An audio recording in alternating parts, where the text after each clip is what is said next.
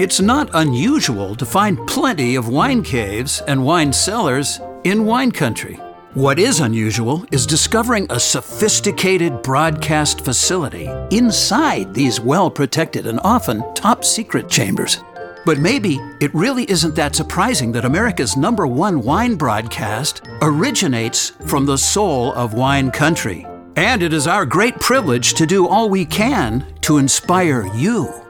If you drink wine simply because, well, it's a drink, we've got our work cut out. For literally thousands of years, wine has fueled celebrations, ended conflicts, and provided the ultimate connection between one human being and another. It makes food taste better, lifts spirits, sparks our imagination, and beckons us to slow down and love life. If that all sounds good to you, you're in the right place. So sit back, clear your head, put any worries you have on hold, and join us as we go in search of this week's Grape Encounter. But be warned, we speak a much different language than what you typically experience in most wine-centric environments. But you didn't come here because you're ordinary, did you? Good, because your host, David Wilson, is here to take you far, far away from the beaten path. Here's David.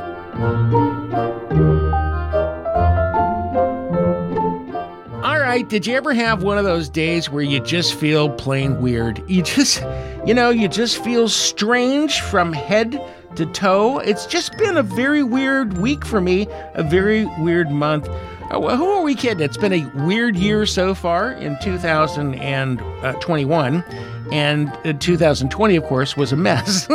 So I thought, why don't we just go with it? Let's just go with the weirdness, and let's get into the weirdness of wine.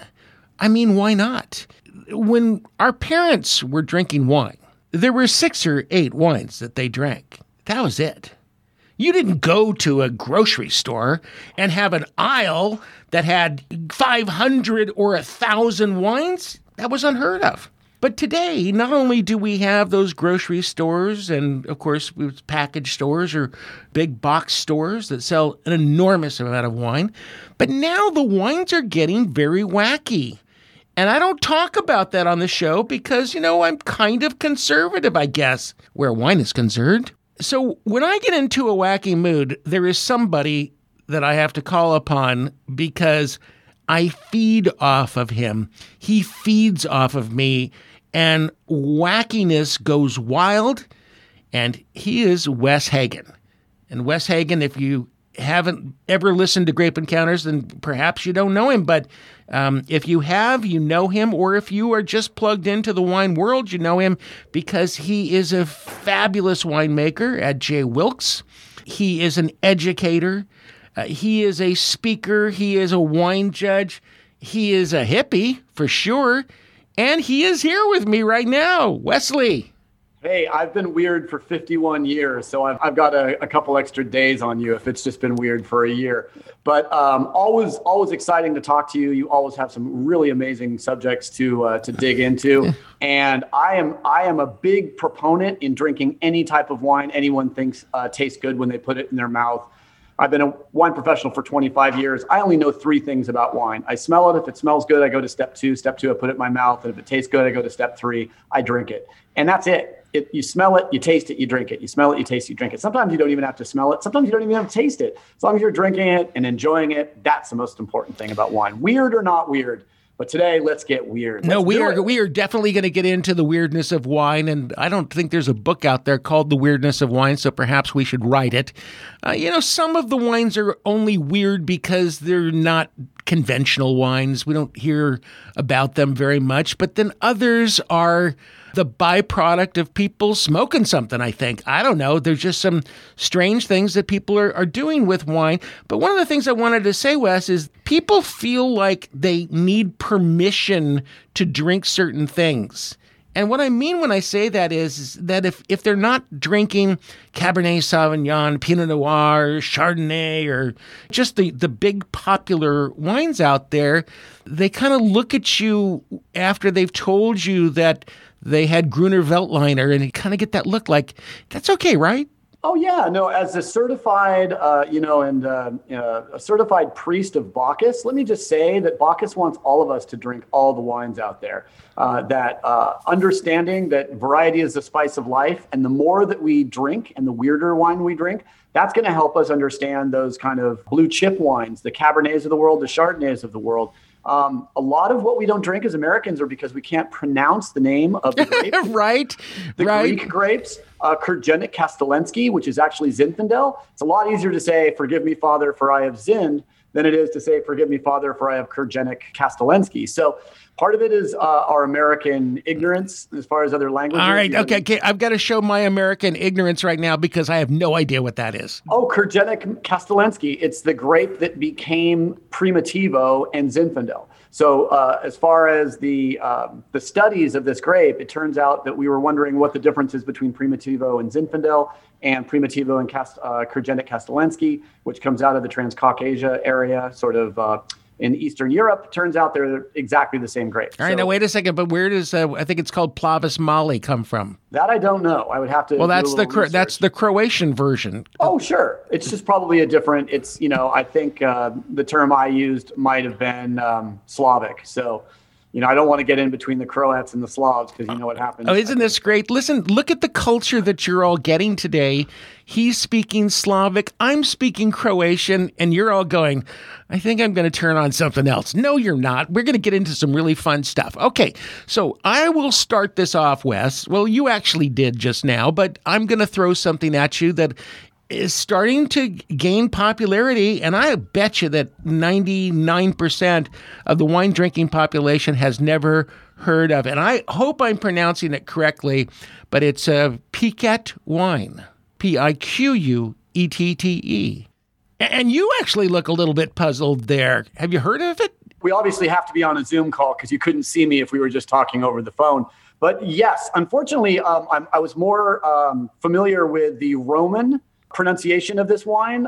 It was actually very common to make piquette, which is you basically take the skins of your leftover pressed wine and you have two choices. You can turn it into grappa by rehydrating, adding sugar, producing alcohol, or you can rehydrate the grapes, add sugar, and take it to a second pressing, which is going to produce a low alcohol, low extract, low flavor style of wine that would have normally been given to slaves in the Roman Empire. Okay. Well, that's exactly right. That's exactly what it is. And apparently, they're starting to sell a lot of it, Wes, to people who are going green, who are looking for the least possible amount of waste. And people are going, well, wait a second, we've got all these skins and stuff here. Why don't we use it again? It's kind of like making a cup of coffee in your Keurig pot and then running another cup of water through the same thing. You'll get something that looks like coffee, right? But it isn't coffee. It's a wonderful idea that we are somehow saving precious resources by doing so. And I don't know enough about beet sugar and cane sugar production to know if the sugar being used is grown in a way that would add any specific ecological improvement to the earth. I do see those skins. I mean, normally you can press them into bricks. You can burn in the pizza oven, or you can feed them to hogs. But making more alcohol out of them seems like a pretty good idea to me. Any way that we can squeeze a little more pleasure and alcohol out of those that fruit. I should say about it is they are, for the most part, frizzante, if not sparkling. Okay, so they got some fizz to them, and that's what people really enjoy. But we're going to take a break here for a second, Wes, and we're going to talk about another wine that kind of is in the same style, but because it's low in alcohol, people are buying it so that they can chug it. What do you think about that? Well, I've never had the problem of not being able to get drunk fast enough, so I enjoy session beverages over very long periods of time. I like to keep my wits about me. I'm an alcohol professional, so I'm around it a lot. Lower alcohol wine, lower alcohol products, beer, lager, crispy, clear beers, that's kind of my thing. So if there's something out there that could increase my ability to just sort of session some wine over a couple hours, I'd love to hear it. Okay, we're gonna talk about that in just a second. We'll be back with my guest Wes Hagen in just a second. We're talking about weird wines today, gang. You know, things that you don't normally hear us talk about on Grape Encounters. In fact, you don't really see it around too much, but it's out there. It's fun, and you know what? Why not give it a try? We'll return in just a second with more Grape Encounters. Many wine enthusiasts describe wine as a kind of time machine that can transport you to the place and time it was created without leaving home. Whether you're sipping a Sangiovese from Italy or a German Riesling, tasting is traveling. That being said, Total Wine & More is like the world's biggest airport. With more than 8,000 wines from every corner of the world in their stores, you can be incredibly adventurous and savor every journey. Plus, you can do all of your shopping online at TotalWine.com and pick up your order at your local store or curbside for the ultimate in safe shopping. There's always more in store at Total Wine & More.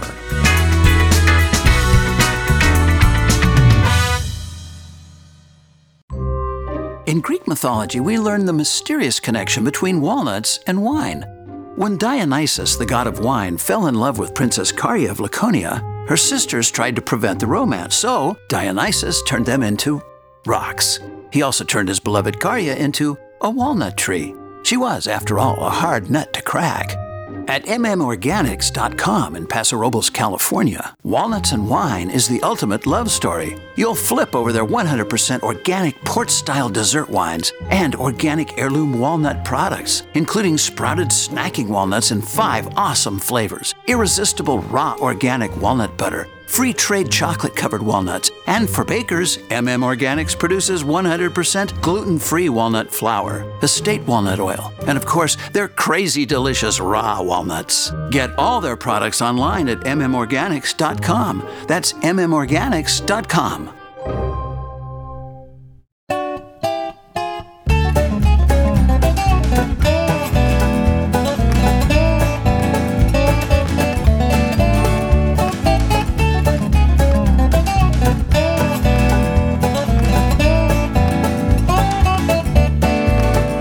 I'll tell you something, I have had a handful of experiences with grappa, which is made from, all of that leftover stuff after a wine is pressed. I don't like grappa, and frankly, I can't stand it. I'm going to be honest with you. But I guess they're making this thing called Piquette wine now, and I'll be honest, I have not tasted it, but from the descriptions that I've read, and I have read many, it sounds pretty good. I'm going to give it a try. Wes Hagen is with me. He is our resident wine expert. He's also a fabulous winemaker, and he's also the ambassador for the Miller family of wines. And they make a ton of different wines, but you don't make a Piquette. We do not make a Piquette yet, although I have shipped skins away to make grappa. And the grappa that we made out of the Clos Pepe Pinot Noir was not only worth drinking, it was one of the best spirits I've ever had in my life. Really? Great grappa. If you don't like grappa, go out there and try to find a grappa made from either Traminer or maybe Riesling or Moscato. Okay. I hadn't really thought about that, but yeah, the varietal is going to mean everything, right? Aromatic whites make the best grappa, but Pinot Noir makes the most earthy, sort of anise kind of flavor. I'm not a huge black licorice fan, but that little hint of anise in that Pinot Noir grappa was pretty spectacular. So in Greece, that's what they do. They add anise to it, and I forget what they call it, but it's... Ouzo? No, it's not ouzo. It'll come to me, but anyway, they add anise to it, and it tastes pretty good. Without the anise, it tastes pretty antiseptic. Okay, we're going to go on to the next one, and I have heard this pronounced a number of different ways. It is sometimes pronounced gloglu. It is sometimes pronounced glug glug. Are you familiar with that one, Wes? It is Baby Yoda? Yeah, no. So it came out of France. And I guess that there are now wine shops and bars and all kinds of places that have taken on this name. But anyway, these are wines, a particular style of wines, but they're considered to be refreshing red wines. They're red wines that can be chilled, light-bodied reds, low in alcohol. They're made with the carbonic style of fermentation, and they're also natural wines, no additives of any kind. And they're made from a lot of different wines, but they can be blends of things. Like I'm looking at one here, which is 50% Pinot Noir and 50% Chardonnay grapes. And why not? So basically what you have going on here is probably picking the grapes at elevated levels of acidity so you can have lower alcohol, higher acidity wines that stay fairly stable in the bottle. So there's not a lot of need for sulfites. If they're low alcohol, 10 to 12%, you're picking them weeks, if not months in California before you would be picking wines. They're looking for full ripeness and extract. It makes sense because Nouveau Beaujolais is delicious to drink right when it comes out. You don't have to wait for it to go through malolactic fermentation, which is going to soften the wine and make it taste like most red wines you've had. One of the only red wines in the world that is made without this malolactic fermentation is Nouveau Beaujolais. So this Gore Glou. It's Glow Glou or Glug Glug, which, by the way, basically means to chug. It's a chuggable wine. That's what it is. And again, I never think of wine as a chuggable beverage. If I want to chug something, it's going to be a crispy beer. But again, there's some places where the wine is the most important thing in the world. The question is, why would I want to make an underripe, high acid, sort of natural style wine when I could let the grapes hang for full flavor character and put the wine in bottle with 3 to 4% higher ABV? If you look at the history of wine is making bigger and bigger, higher alcohol, higher extract wines. Say what you will about Robert Parker. He's the end game. Since Pliny the Elder and Cato were in the Roman Empire talking about wine. All right, so but I'm going to interrupt you for a second because this is exactly why so many people are kind of shying away from wine. There is a whole group of people, and they tend to be the younger people who are looking for lighter styles of beverages. And that's why we're seeing these, these canned beverages, spritzers and things like that are becoming very, very popular. So that's kind of what's going on here. But it seems odd that, on one hand, they want a lighter experience, but on the other hand, they're drinking a lot of this at the same time. It seems to be self-defeating to me. But you know what? There's no accountant for those kids out there. Well, and wine's probably healthier to drink than beer. I don't think there's a better delivery mechanism as far as the medical benefits or the lack of medical deficit of drinking wine. So if you were drinking wine with higher lower alcohol and higher acidity, you'd be producing alkaline ash for your body. So chances are it would be a very healthy way to drink. And it's probably appealing to some of these kombucha drinkers who like to drink their kombucha at 1 or 2% alcohol. Yeah. Now they're drinking their wine at 6%. Saying it's healthy and drinking more. Nobody really likes kombucha. They just say they do, but it kind of tastes interesting. I do want to go. 2 or 3 that were amazing. We just got a couple of minutes here, but I want to go to the other end of the spectrum because you were talking about the big, bold wines.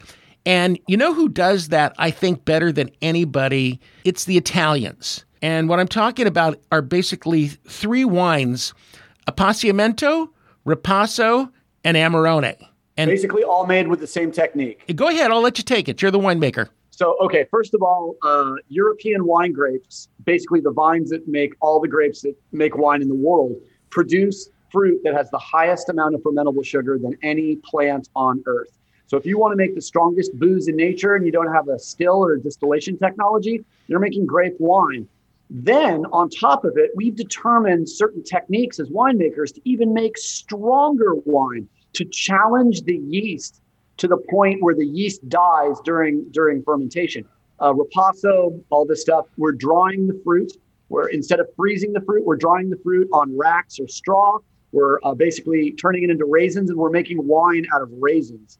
And that's exactly, so the wine has a porty, raisiny, high alcohol flavor. And I would agree with you that the Italians are the masters of this style. And by the way, I should say this, that Amarone, which is really one of my absolute favorite wines, can be very expensive because they're basically using twice as many grapes to make it. Okay. So it's not unusual to see an Amarone for $150, $200. It can be that. Once in a while, you'll see them, in discount wine places for, $29. And that's really, really a low price for an Amarone. On the other hand, though, the other wines that I talked about, the Ripassos and the Appassimentos, those, and I'm not sure why they're so much cheaper, but you can get those for $19, and they're much less expensive, and I guess they're less labor intensive to make is part of it, but do they use less material to make it, Wes? So my feeling is the Amarone is probably the equivalent of champagne, and the other two are the equivalent of sparkling wine. You know, if it's Method de Champenois, it's the same production technique. The difference is Amarone probably has to be grown in a specific DOCG, which is a denomination of place. So it's just a matter of, are you going to pay for champagne of the same quality as a California sparkling wine? Yeah, you know, if you really want a fun and interesting and weird wine experience, they've been around for a long time, but for Americans, there's something pretty new, and you're starting to see more of them. So it's Appassimento, it's Amarone, and it's Ripasso. And basically, we're using concentrated fruit, and it makes for a wonderful wine experience. And you know what else makes for a wonderful wine experience? To be able to do this show with Wes Hagen, my buddy and one of the true experts in the wine world. We'll be back with more Grape Encounters right after this.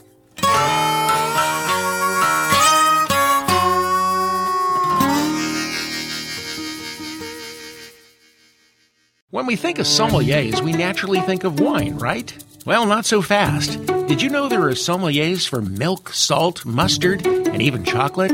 Thanks to endless food shows, off-the-wall cookbooks, celebrity chefs, and Google, of course, meals have become so imaginative that wine pairing can be as daunting as it is delightful. And that's one of the best reasons to make Total Wine & More an essential part of your culinary adventures. With more than 8,000 wines from every corner of the world to choose from, Total Wine & More can make mealtime magical. And no matter how exotic or off the wall your meal may be, your Total Wine expert is all about finding the perfect match. But if you just want a little inspiration without leaving home, you can log on to TotalWine.com for awesome food pairings, enticing discoveries, and online ordering. There's a world of wine in store at Total Wine & More. We're back with more Grape Encounters. Hey, please do us an enormous favor and like us on Facebook. It's the very best way to learn about other opportunities that we may not share on the broadcast. Also, join our mailing list on grapeencounters.com. Listeners on our contact list receive some exclusive opportunities. Become an insider. Enough said. Here's your wine captain, David Wilson. All right, so some of my wine friends kind of make fun of me because lately I've been drinking something that I just really love. It's just delicious. And I'm going to tell you what it is in just a second, but I got to welcome back Wes Hagen. He's an amazing guy. He is a tremendous winemaker. He makes the wines at J. Wilkes, part of the Miller family of wines. But more than that, he is just an expert in wine. He's a teacher. He's created so much content. He's always online educating people, and he does what he can to promote wines in so many different ways. I just can't even begin to tell you. Wes, I'm a groupie. So kind of you to say, and thanks again to the Miller family for keeping me employed through all of COVID and letting me sort of pivot from being out in the market in 30 states a year to being in front of my computer, a couple times a week doing wine education. It's very meaningful to me, and they're obviously committed to keeping wine education on the very front of who we are as a company. All right. Well, I have a story to tell you about something that happened last Sunday. It was a pairing that I did, and I thought it was a good idea, and it turned out to be a great idea, I thought. But I've told a few people about what I had at the dinner table, and they kind of snickered at me, Wes. Well, being snickered at is not nearly as bad as being Three Musketeers, so I think you ended up being okay. Oh, I get it. Snickers versus Three Musketeers. It was an attempt at humor.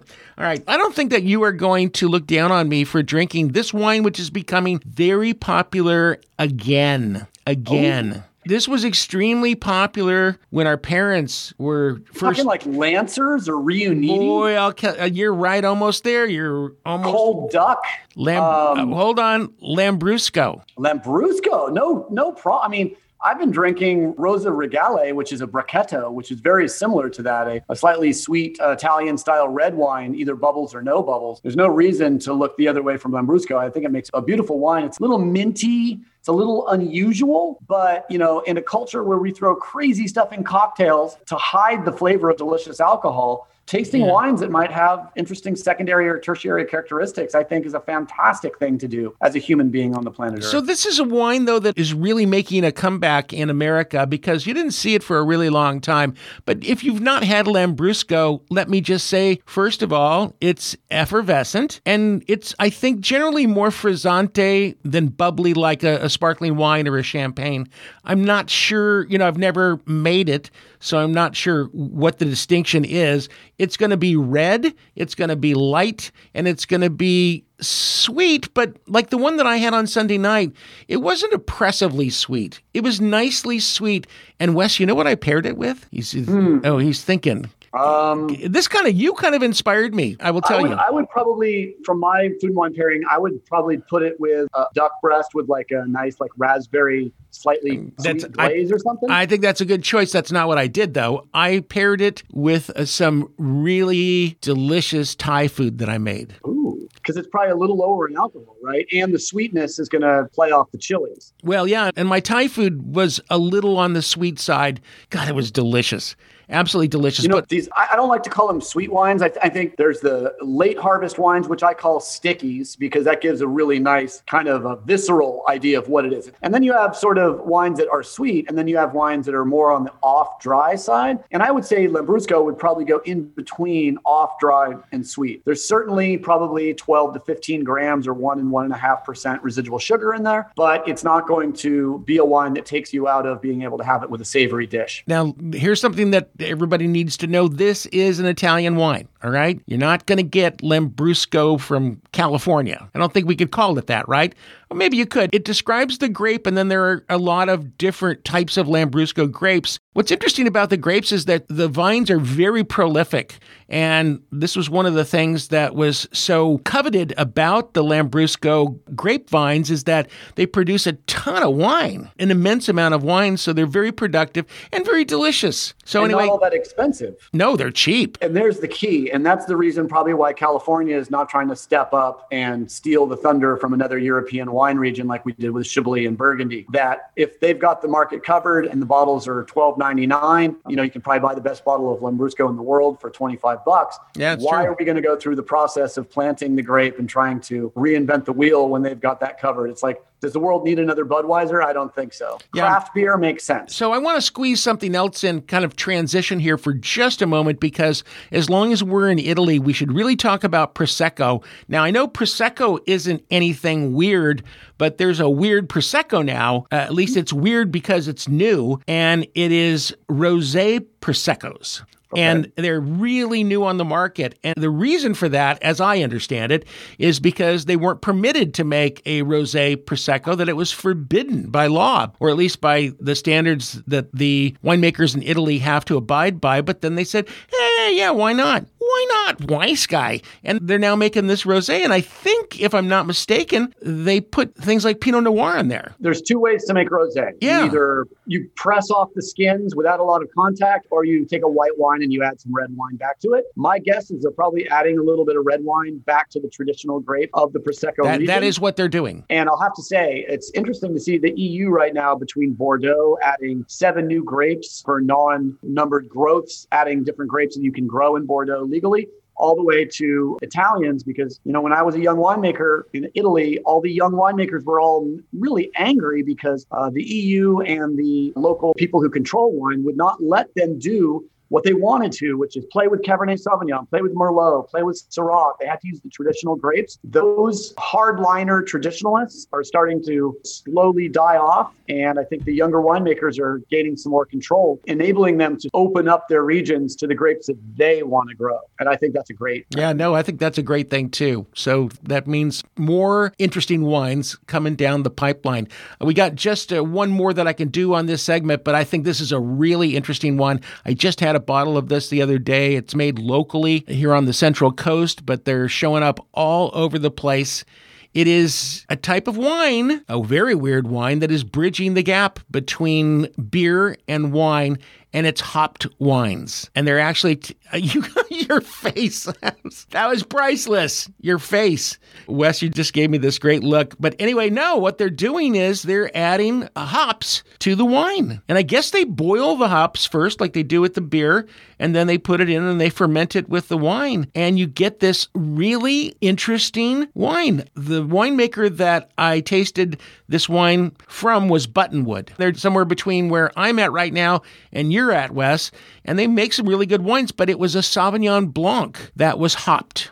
And I would have to ask Karen Steinwachs, who's the winemaker down there, what inspired her to do that. Santa Barbara does have a long history, in fact, a history probably longer than Napa Sonoma, of making cannabis wine, which is very similar to hops. To me, I would say cannabis wine makes more sense because at least the cannabis is going to have an impact on my head. Hops, to me, is just going to pull me away from the somewhereness and the craft of the wine. I have to admit, I'm not all that interested. All the other styles that you mentioned, I'm all in. Trying to make a beer wine hybrid doesn't make all that much interest to me. If I want a beer, I want a beer. If I want a wine, I want a wine. I hear you. I hear what you're saying, but that's what they're doing. And frankly, I think you should try it before you throw an opinion out there, Wes, because I think you're going to actually be surprised. It's really pleasant. And when we come back, I'm going to tell you a story about when I combined beer with wine for somebody very important in the beer world. And so we'll have that next when we return with more Grape Encounters.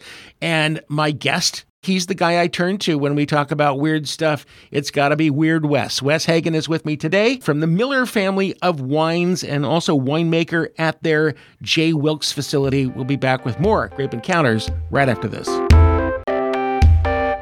Even though I spend almost every waking hour trying to track down all things wine, it takes nearly superhuman powers to keep up with the folks at Total Wine & More. I remember the first time I ever set foot in a Total Wine & More store. My jaw literally dropped to the floor as I tried to comprehend the astonishing wine, spirit, and beer offerings that were suddenly at my fingertips, wonderfully organized for super easy navigation.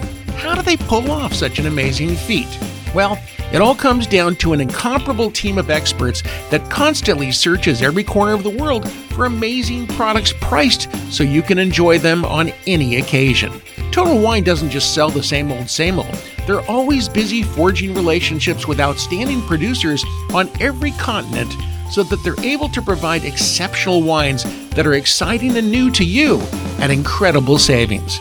New discoveries, must-have favorites, and more than 8,000 wine choices that you can even explore from home on your laptop or phone. Explore Total Wine in whatever manner suits you best, in person, or if you've come to enjoy that curbside experience, you can order online at TotalWine.com and pick up your wine in the store or just outside if a contactless experience is your preference. And make sure to check for special opportunities that are always plentiful at TotalWine.com. There are always plenty of reasons to get excited about your next Total Wine experience. We like to talk about wine. Did you know that there's a lot more going on in the world of Grape Encounters than what you hear each week on the radio show? If your answer is no, it means that you're not as plugged into our wild, wacky, and wonderful world of wine. But we can fix that right now. I really want to share a lot more with you than what we're able to do during the weekly show, like wine recommendations, interesting ways you can play with your wine, information about upcoming wine happenings, and even recipes I've developed just for you. There are two things you can do to get plugged in. First, join the Grape Encounters Radio group page on Facebook. Make sure it's the group page. Or you can sign up for our mailing list at grapeencounters.com. In coming weeks, I'll be doing giveaways, offering free online parties exclusively for you, and a lot more. Please don't miss out. Connect with me on Facebook or at grapeencounters.com.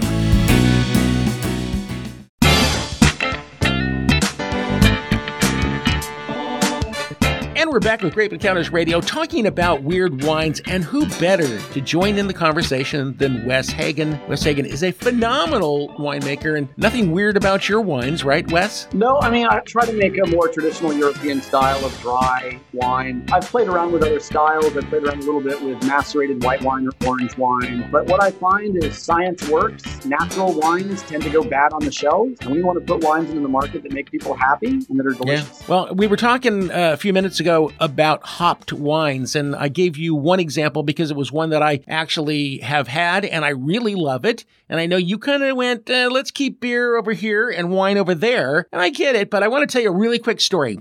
As you know, I have a wine shop, and one of the things that I love to do is I love to blend wine in my shop. Well, I also started experimenting with blending wine and beer. And to be specific, I blend usually a New Zealand Sauvignon Blanc, and then I like a citrusy beer, like a Ballast Point Grapefruit Sculpin. And I really love that beer. So I started just blending those, and people were going, wow, this is actually pretty good. So this guy walks in one evening with his parents. His parents had been here. They had told their son about this mixing that I did, and he wanted me to do it for him, and I did the whole thing. And he was just like totally enthralled. And at the end of the thing, he tasted it. He loved it. I said, so what do you do, by the way, for a living? And he points at the can of Ballast Point and he goes, I make that. Wow. And he was like the head guy, the head beermeister over at Ballast Point, which, by the way, sold around that time for $1 billion. Yes, $1 billion. So they make some pretty good beer. But Wes, there are some other wines I wanted to throw in here. We haven't had a chance to talk about them, but wine is a very, very flexible item that can be morphed into a lot of different things. I've had some really good cocktails that are made with wine where they use wine instead of spirits, and those work out pretty well. But there are also some really unusual things that are just all about wine. Like, have you heard of Gick Blue wine? I can't say that I have. I've just been studying traditional wine styles too long. Okay, well, it arrived in the U.S. just recently, I think in just the last couple of years. And it's made with red and white grapes from vineyards in La Rioja, Zaragoza, León, and it's Castilla-La Mancha. And anyway, the grapes are mixed with organic pigments partially derived from grape skins. And they get this blue wine. It's really an electric shade of blue. Is there any flavor difference? Have you had one before? I have had blue wine, and I don't know, it just made me feel so sad. Well, you know, I felt blue. You can definitely put on some John Lee Hooker and have a good time. It's gimmicky. That's all it really is. And we also have, actually, at my wine shop, we have a blue bubbly. And the way that gets its blueness is they add blueberry skins. Empress Gin. I mean, all that, you know, I guess maybe the success of some of these blue cocktails and blue gin have had something to do with it. So do you want to throw some wines out there, the specific ones that you think that people ought to consider? Well, I mean, I would say for me, the two more legitimate weird styles right now out there are probably Pet Nat, which is a natural style, which is basically a wine that basically naturally finishes its fermentation in the bottle. It might be a little hazy. It might be a little rustic, but it has some big bubbles, and it's a lot cheaper than buying a good champagne, but it's a rustic style, but I think it's kind of fun. Portugal and Spain have had naturally sort of petulant wines forever. So Pet Nat might be another subject. Also, they're a little less expensive because they generally close with a crown cap and not a cork. So it's kind of open and fun, and go and drink it at the beach and have some fun. And then the other style I would say is orange wine, which is white wine that's made in the same style as a red wine. So you leave the juice in contact with the skins. The skins soak up a lot of the phenolics and the character of the skins. And the wine has a much waxier, much more intense richness and a waxy character to it.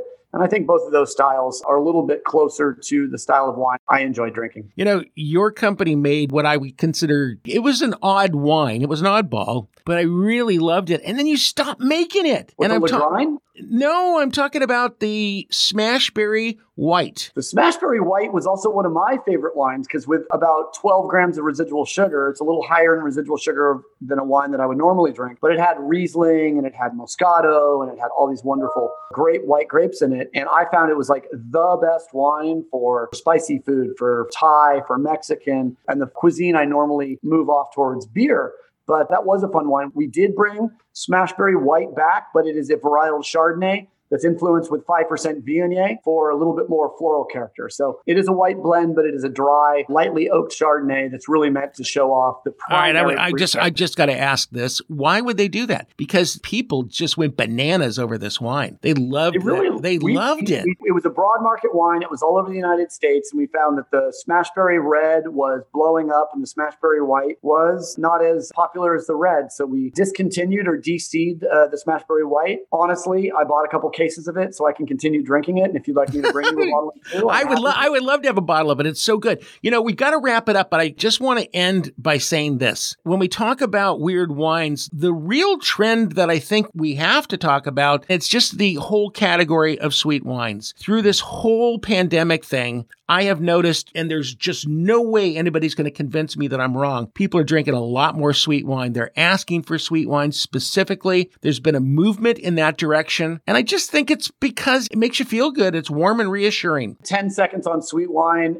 We will never know how important it is until you get off the coast. The same type of anger to coastal elites politically is the same anger that they have in the middle of the country for people who only want dry wine. You go to Iowa, you go to Ohio, and you see the wines that they're creating from fruits, what we call country wines. They are sweet, and that's the way they like them. Yeah.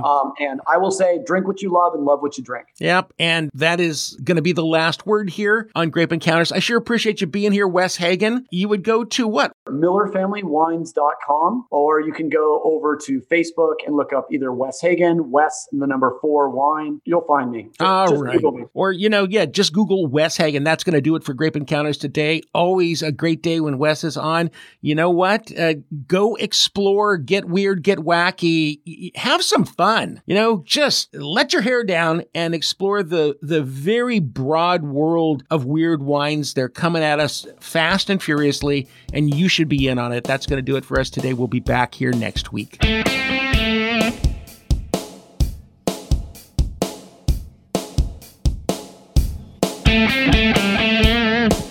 This edition of Grape Encounters has been brought to you by Total Wine & More. When Total Wine & More challenged themselves to keep more than 8,000 wines on hand, they pioneered a consumer experience that 99.999% of the population would have thought was impossible.